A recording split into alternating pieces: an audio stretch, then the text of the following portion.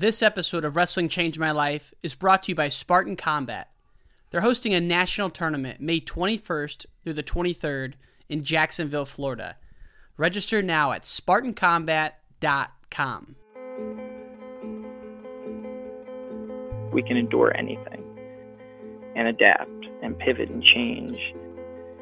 Wrestling gave us that ability. I would say nothing in life has impacted me more than the things wrestling has taught me in terms of self-reflection, resilience.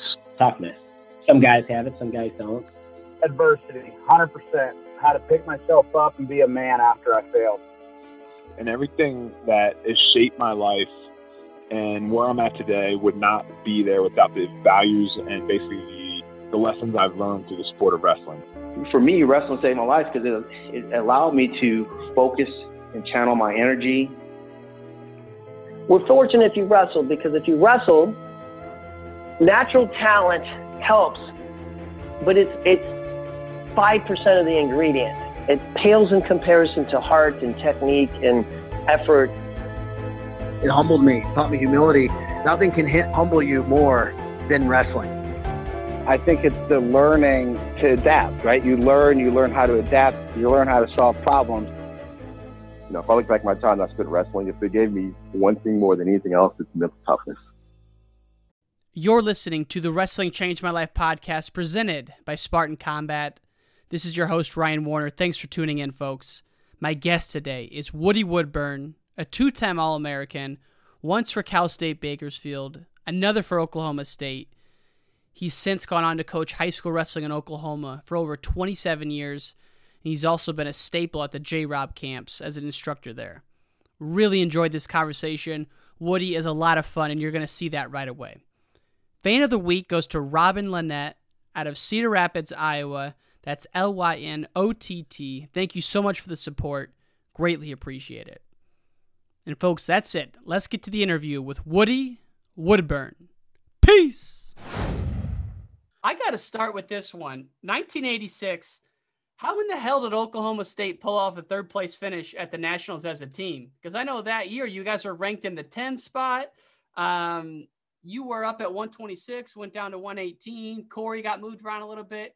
Talk about the team of 1986 and how you guys managed to pull off a trophy at the national tournament. Well, we started off with a loss to OU. Then we lost at Northern Iowa. We were like, we went to Clarion and we lost to Clarion, lost to Penn State. I mean, we were like 0-4. We were, to say the least, we were struggling. And Leo Bailey and Luke Scove and myself, Vince Silva, Mark Van Tine, Tom Erickson, all of us just kind of came together, and we had a guy named, I forget his name, but he came over with Tom Erickson, but we just kind of came together. Some things fell together, the right places. Leo, we ended up with 7 All-Americans. The lowest finish was, I believe, 7th. Mm-hmm. Everywhere from a runner-up to 7th place. So, I mean, I think the team just started to jive together, and we brought in Gary Keck as one of our assistants at the time, and he brought in that Iowa style and that mentality because he had been training at the Hawkeye Club. Mm-hmm. And I think there was just some passion that was born, and we got on a roll, and I think it was just kind of like the Minnesota, the 10, we just got on a roll. And like even late into the year, I was looking at an old article today. You guys lost to Iowa State, and you were battling Billy Kelly up at 126. But like Corey lost that duel. You end up losing that match. And like Iowa State kind of, won that duel. But then I'm like, shit, look at the Nationals. Again, 3rd place as a team. And, Joe C was kind of in the hot seat because everyone loved Chesbro, and he was coming in as this outsider. And so would you say you guys were pulling together for him or for yourselves as much as anything? I think we were just being selfish, and we decided that we didn't want this. And we had our ins and outs with Joe, and there were some faithfuls of Tommy, and I think we just became selfish, and right things clicked. We started backing each other, and we were at each other's throats most of the year, and we just decided to come together. And to this day, we are probably one of the closest teams I've ever had the honor to be a part of. Wow. Why did you go down to 118, and what happened to Corey at the end of that year? I came in as a 118 pounder. I didn't come in as a 26 pounder, but we didn't have anybody at 26. And who we did have, he wasn't doing his job. So Corey and I battled back and forth. I'd go in at 18 sometimes, he'd go in at 18. And then came down to a ranking match. I won the spot. I ended up going to nationals at 118. He had to step up and go 126. So, and then my next year, Kendall came into the picture, and they tried to make me a 126 pounder and put Corey in at 118. But then again, I wasn't a 26 pounder. I believed in my more of 118. So I went back down again, but injury took its toll on me at the end of the year. Man, how incredible is it that John wasn't persuaded into coming out of redshirt, knowing that you guys were struggling like that, and the 126 pounder wasn't getting it done? I know John ended up going up to 34 later in his career, but was there pressure for him to come out of that red shirt? There was talk about it. I mean, there was discussion. I had heard in the rumbles, but as far as I think you have to understand, John did what John wanted to do, and John said, "I don't want to come out of red shirt." And basically, John didn't come out of red shirt. It's just the way it is. Man, what was the dynamic in the room like that year? Who was running the practices, and who was kind of like the main guy who all the guys gravitated towards? You mentioned Coach Keck, but was there anyone else in there? Well, Byron would come around, and Coach Chesborough always sat in his famous chair right there between the showers in the dungeon. And Joe just let Tommy sit there, and he would say things to different guys. And then Keck came in, and then you'd have Mike Sheets, and you'd have Kenny Monday coming in. And so, I mean, it was a who's who. And Joe is always, and I've always referred to Joe C. as this. He's in baseball, and what we call baseball, he's a player's coach. And he was a wrestler's coach because he let us do our own thing. He didn't say, "Okay, this is the style you're going to wrestle, and I'm going to force this on you." And I had been with him since Bakersfield. Oh, really? So, yes, I was recruited to Cal State Bakersfield. I spent 3 years at Cal State Bakersfield before I transferred to So OSU. Were you an Oklahoma high school guy? No, I was born and raised in Southern California. And when I was a sophomore, I moved to Oregon. I won 2 state titles in Oregon. And that's a whole nother story in itself. But then I got recruited to Cal State Bakersfield. I spent 2.5 years in the room with Joe Gonzalez, Danny Cuestas, Adam Cuestas, Tim Vandy, John Azevedo, Jesse Reyes. I couldn't buy a takedown to save my life. Dude, those guys were Joe Gonzalez and Azevedo. I mean, those guys are two of the better lightweights of that era. I mean, to this day, Gonzo, he's my mentor, and he refers to me as his mijo, which in Spanish is my boy. And he sat actually at the NCAAs in '96, my junior year. He sat in my corner from the second match on all the way through till I wrestled for 5th and 6th. Joe, he was at Arizona. Gonzo was at Arizona State, and Joe said, "You know him better than anybody," and he let Gonzo sit with me from then on in every one of my matches after the second match. That's why Joe C is so unique. Who would do that? Who would give up that? Like, he didn't have an ego in that sense. And no, Gary Keck was in the corner, and Joe Gonzalez, and they coached through. Could you imagine that happening now? Hell, there's some coaches out there that I believe would let it get done. But other teams, though, it just seems so weird to me. That's crazy. I mean, because Zeke Jones wasn't in the picture yet. I think he was redshirting. And so, Gonzo had a connection with me. And I don't know if I said something to Joe C or if Gonzo said something to Joe C, but somehow it just worked out where Gonzo sat in my corner from my second match on all the way through till I wrestled, like I said, for 5th and 6th. Wow. What was it about Azevedo that made him so good? He was a master of the sport. Gonzo was good on his feet. So was John Azevedo. But, he was so slick. You just couldn't, I went to Japan and trained for 3 months. I got there through Gonzo, and I wrestled with some of the best in the world, 2-time Olympic champions. And I was coming in as a World Cup medalist, as an All-American. I felt like I had never even wrestled before. And that's what was, when you wrestled Azevedo, it was like he just made you feel like you were stupid. Wow. Slick. Gonzo, to this day, in all the years I practiced with Gonzo, I've competed in competition against him. I've scored 1 takedown in my whole life against him. And he tells me all the time, and because he would like to rub it in my face, he goes, "Only reason you scored that takedown is because I was beating you 12-1, and I just gave you that takedown." Oh, Gonzo is one of those guys. I've had him on the show. The fact that he went through high school with the injuries he did because his family couldn't afford the medical bills, and then almost didn't even wrestle in college is pretty incredible. I mean, and he pioneered that trip to Japan. He went over there in like 79, 77 and lived with the Japanese for at least a couple weeks. Yeah, and I went over there for 3 months. Wow. And Tell me about that. Like, what was the day in the life like when you were over there? Well, I got the connection through Gonzo. Tomiyama was there, and I just kind of found a niche. And Obata was over there, who we had Oklahoma State ties with, and I trained for 3 months there. And I was stuck in the weight class between 52 kilos, which is 114 and a half, or 48 kilos, which is 105 and a half. I was kind of small for 14, but I was too big for 5. Well, I went over there and I trained and I put my heart into it, and I liked it. I mean, I kind of, I enjoyed it to a point where I wanted to go back if there was ever a chance, just for a vacation. I'd have to go back there and train.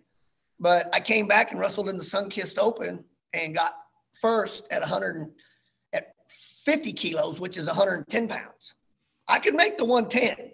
It was that other 2 kilos that was killing me. That extra, I get to 110, I was fine. That other 4.5 pounds was like, it was like filleting a fish. It was just coming off. I don't know how it was going to come off.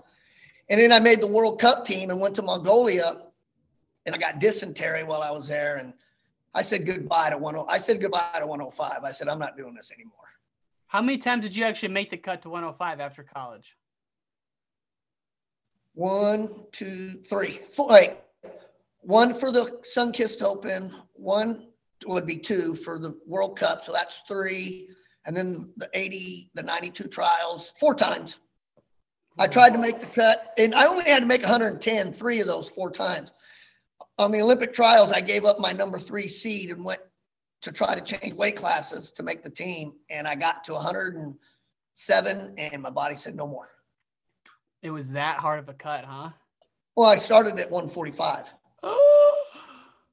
Woody Woodburn, stop it. That's crazy. My God. I was a weight cutting fool. God. And I heard that Mark Perry was the weight cutting master, man. So you're probably taking the spot there. Yeah, I wouldn't know about that, but I even in high school, I mean, the lowest weight class was 98 pounds. Mm-hmm. My senior year, I'm returning undefeated state champion at 98. I told my coach, I said, I'm going to go, I think it's 106 back then, or 108. He said, no, for the team to win a title, you need to go back down to 98. And I went, holy cow. So I pulled from 120 to 100 back down to 98 pounds.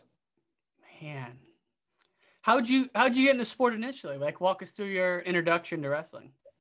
It was an accident. I started wrestling as a freshman. I was little. I weighed 85 pounds as a freshman in high school. I had played some organized sports, football, baseball, but I was big into the X Games. I was a big motocross racer, surfer, skateboarder. Well, I didn't even put it all together until I got older. But all of those sports are the same thing as wrestling. They're individual sports. Mm. And while I was learning these sports, especially like motocross and surfing and skateboarding, I'm learning body kinesthetics. I'm learning how to fall and kind of like gymnastics. And I I got into wrestling. I came out as a freshman. I made the varsity in California. I think I lost 3 matches that year, but I did well. And then I moved to Oregon as a sophomore. And then I met my head coach there, Verl Miller, and life just, he changed the scope of what my wrestling was all about. Why do you say that? It was a phone call I made to him one time. I moved to La Grande, Oregon, up in the Boise Cascade Mountains. And I was undefeated as a 98-pound junior. Well, his son, Little Verl, was also at 98s and was challenging me for the spot as varsity. And I was undefeated. Well, I lost the first match. So now I win the second match. Now we got to come back on Saturday and wrestle the rubber match for who's going to be the starter. And I went home. I had a pretty ornery dad who said, I can't believe you're undefeated and you can't even beat this freshman. And how are you going to do it? So I said to myself, I'm done. I quit. And I called Verl, my high school coach, and I said, I quit. I'm done. I'm not coming back tomorrow. I'm not going to make weight. I'm not going to rank your son. He can have the spot. And Verl said, no, you're going to come back. You're going to rank Little Verl, and you're going to see what you can do. I beat him 5-2.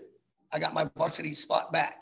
I went on to win the state title. I beat his son in the state finals because in Oregon, you can take junior varsity and varsity. Oh, really? Yeah, you can take junior varsity and varsity if they qualify through regionals. So he was that good where he was second best in the state? Yes. I beat him 5-2 that Saturday. Then we go to regionals. I beat him in the finals of regionals 5-2. We go to the state tournament. We're on opposite sides of the bracket. We both make it to the finals. I beat him 5-2. 3 times 5-2. That changed my life. That phone call that night to my high school coach when I said I was going to quit, and he said, no, you're going to come in, you're going to rank, changed the scope of my whole life, because now I started thinking about, maybe I got a chance I can do something. I had Oregon States, Boise States looking at me, but I had my eye on the prize, and that was Cal State Bakersfield. How come you went there over like a Portland State where they had a pretty good program? We were originally from California to begin with, and my dad moved basically to help me get better at wrestling. When I graduated, he was moving back to California. So I said, and Bakersfield was known. It's so funny. You had the likes of Joe Gonzalez. You had the likes of Danny Cuestas, Adam Cuestas, John Azevedo. You had all these Mexicans wrestling at Cal State Bakersfield. And then here comes this little blonde-haired, toe-head white boy, Eddie Woodburn. And Gonzo made a joke about it. He goes, shit, there goes the neighborhood. A white boy wrestling where we should have a Mexican. And so I just had my eye on that prize. And then Joe left and went to Oklahoma State, and I just followed him. Was it big news when you guys were at the Bakersfield room? And I feel like you guys probably had like a chip on your shoulder because you're this Division II powerhouse, but you're going to the D1s and dominating. So what was the reaction when people said that, Joe was leaving? Did he come in and tell you guys, or how did it happen? Well, the first question that came out of most everybody's mind was who's going to be our next coach. And that made the decision whether or not some people stayed and some people left. Mm-hmm. Well, Joe left and he took Jesse Reyes with him. Joe Gonzalez and Tim Vanny went to Arizona State. Adam and Danny Cuestas moved on with their lives. And so and John Azevedo, I think, moved over to Cal Poly. I was left all by myself. And I was like, now who am I going to work out with? Who am I going to train with? How am I going to get better? And I stayed for a year with TJ Kerr. I stayed for a year with him. I ended up 5th in the Division IIs. And then the next year, which was my junior year, I wanted to go to Arizona State, ironically, because I wanted to be with Gonzo. Mm-hmm. And Bobby Douglas, I went on a recruiting trip, and Bobby Douglas didn't have any scholarship for me. He had Parks, he had Zeke, and just didn't have any aid. And so Joe was going to give me some aid and go to Oklahoma State. And so I came to Oklahoma State in 85, and here we are in 2021, and I'm still here. I was going to ask you, I read a press headline that maybe you went to Florida for a year or two. Is that true? Yeah, well, I was going to.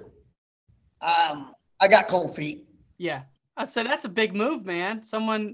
I've been coaching high school for 27 years, and I was going to, I was tired of the pay cut that we weren't making, and I was divorced. My sons were grown, and I was like, yeah, I got nothing holding me here.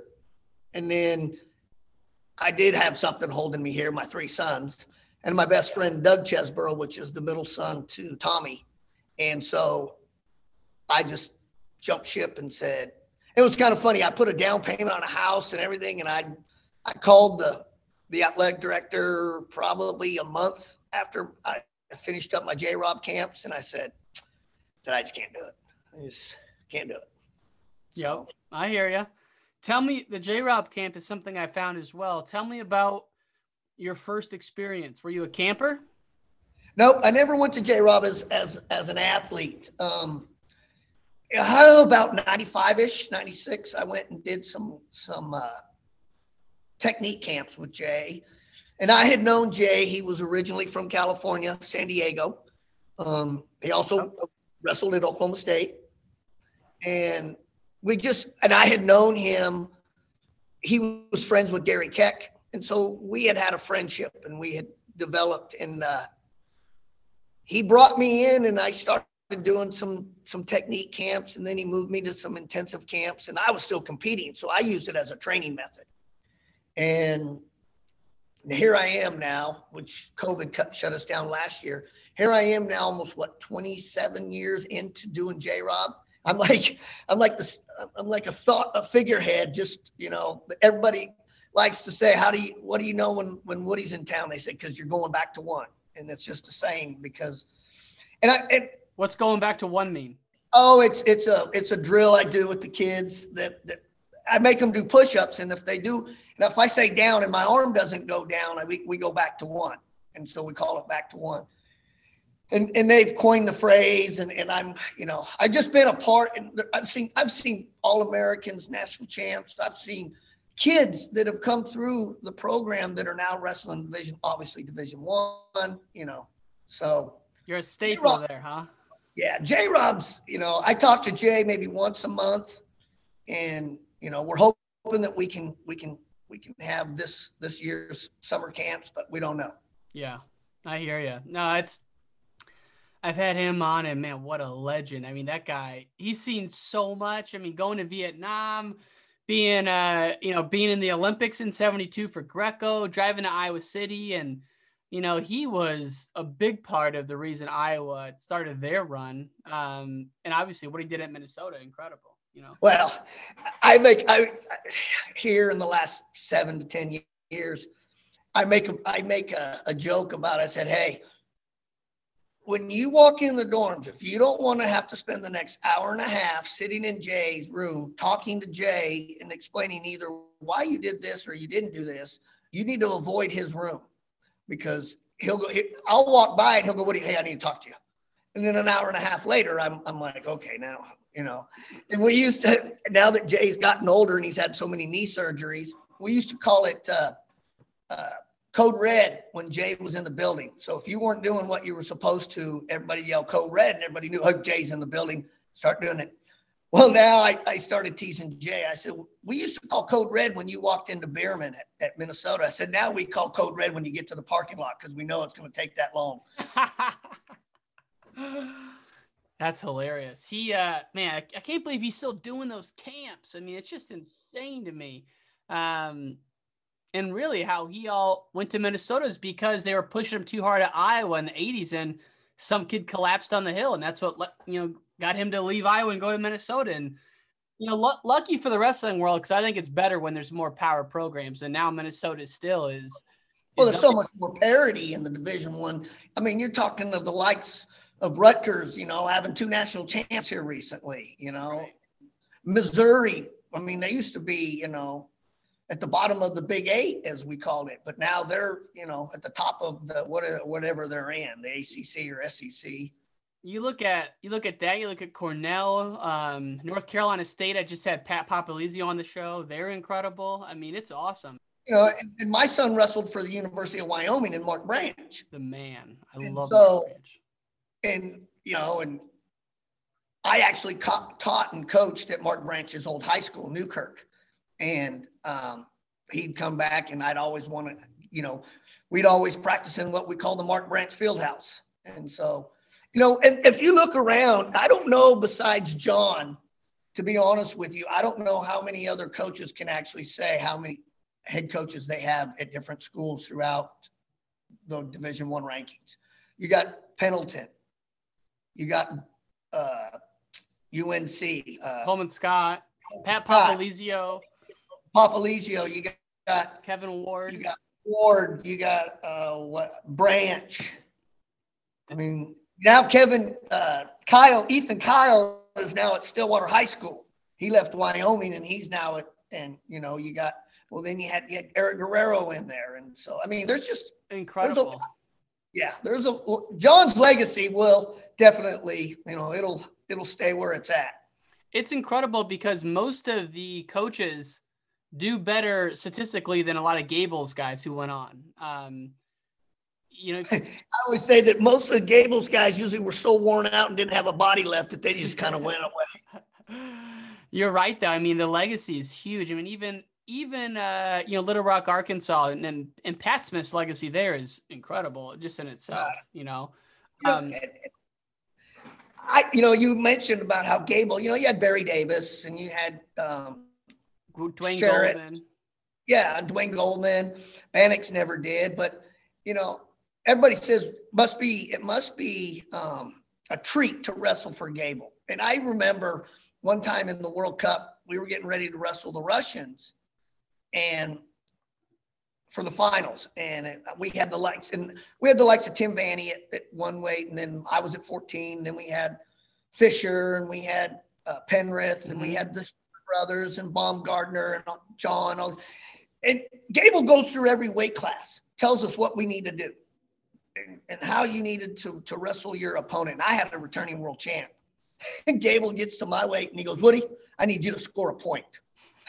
I said, a point? I said, you're not going to give me any other thing I need to do. He goes, if you score a point, the team gets 1 point because freestyle, you know, 3-1. I said, that's all? He goes, yeah, that's all I got for you. Well, at intermission, I'm ahead 7-4. And he goes, I said, do I need to still score a point? He goes, no, now you need to goddamn win. Okay. And so, you know, and it was funny is the night before, Gable had told me, he said, hey, I want you to run 5 hills tomorrow after practice. I said, okay. So I ran 5 hills. And I went over to the Pizza Hut to get some pasta. And I saw Coach sitting there by himself. And he was so intimidating. You just didn't even want to, you know, to me, he was. Even on the world team, you're thinking he's intimidating? Yes. I'm intimidated. I'm not going to stop and say hello. I'm not going to try to sit at his booth with him. The man was like he was untouchable. And I walked by him and he put his hand up and he goes, did you run those 5 hills today? And I go, yeah. And he goes, only 5? I said, well, that's how many you said. He goes, how many do you think that Russian ran? I go, I got you. I went back, put my pasta in the fridge, put my sweats on, and went and ran more hills. That's like his magic. He says a word or two and, you know, can get under your skin like that. I know you don't have much time because of your Let me see what time. Yeah, my 6th graders are getting ready to come back in. We got it. We're catching Mr. Woodburn here during his study hall, but I want to ask you this. You said earlier that your dad was probably too hard on you. And I know your son was a multiple-time state champion. Was it Claremore High School? Yes. Yes, at Claremore. I just wanted to ask you, and if they're coming in now, we can cut this short. No. I keep my door shut so they know not to come in unless I open the door. Let's wind down with this. How would you describe your coaching philosophy, and how'd you do it different than your dad did to you? My coaching philosophy, I've taken some from Joe C., which is being a player's coach. I've taken some from Tommy Chesborough, which is don't bite your nose off to spite your face.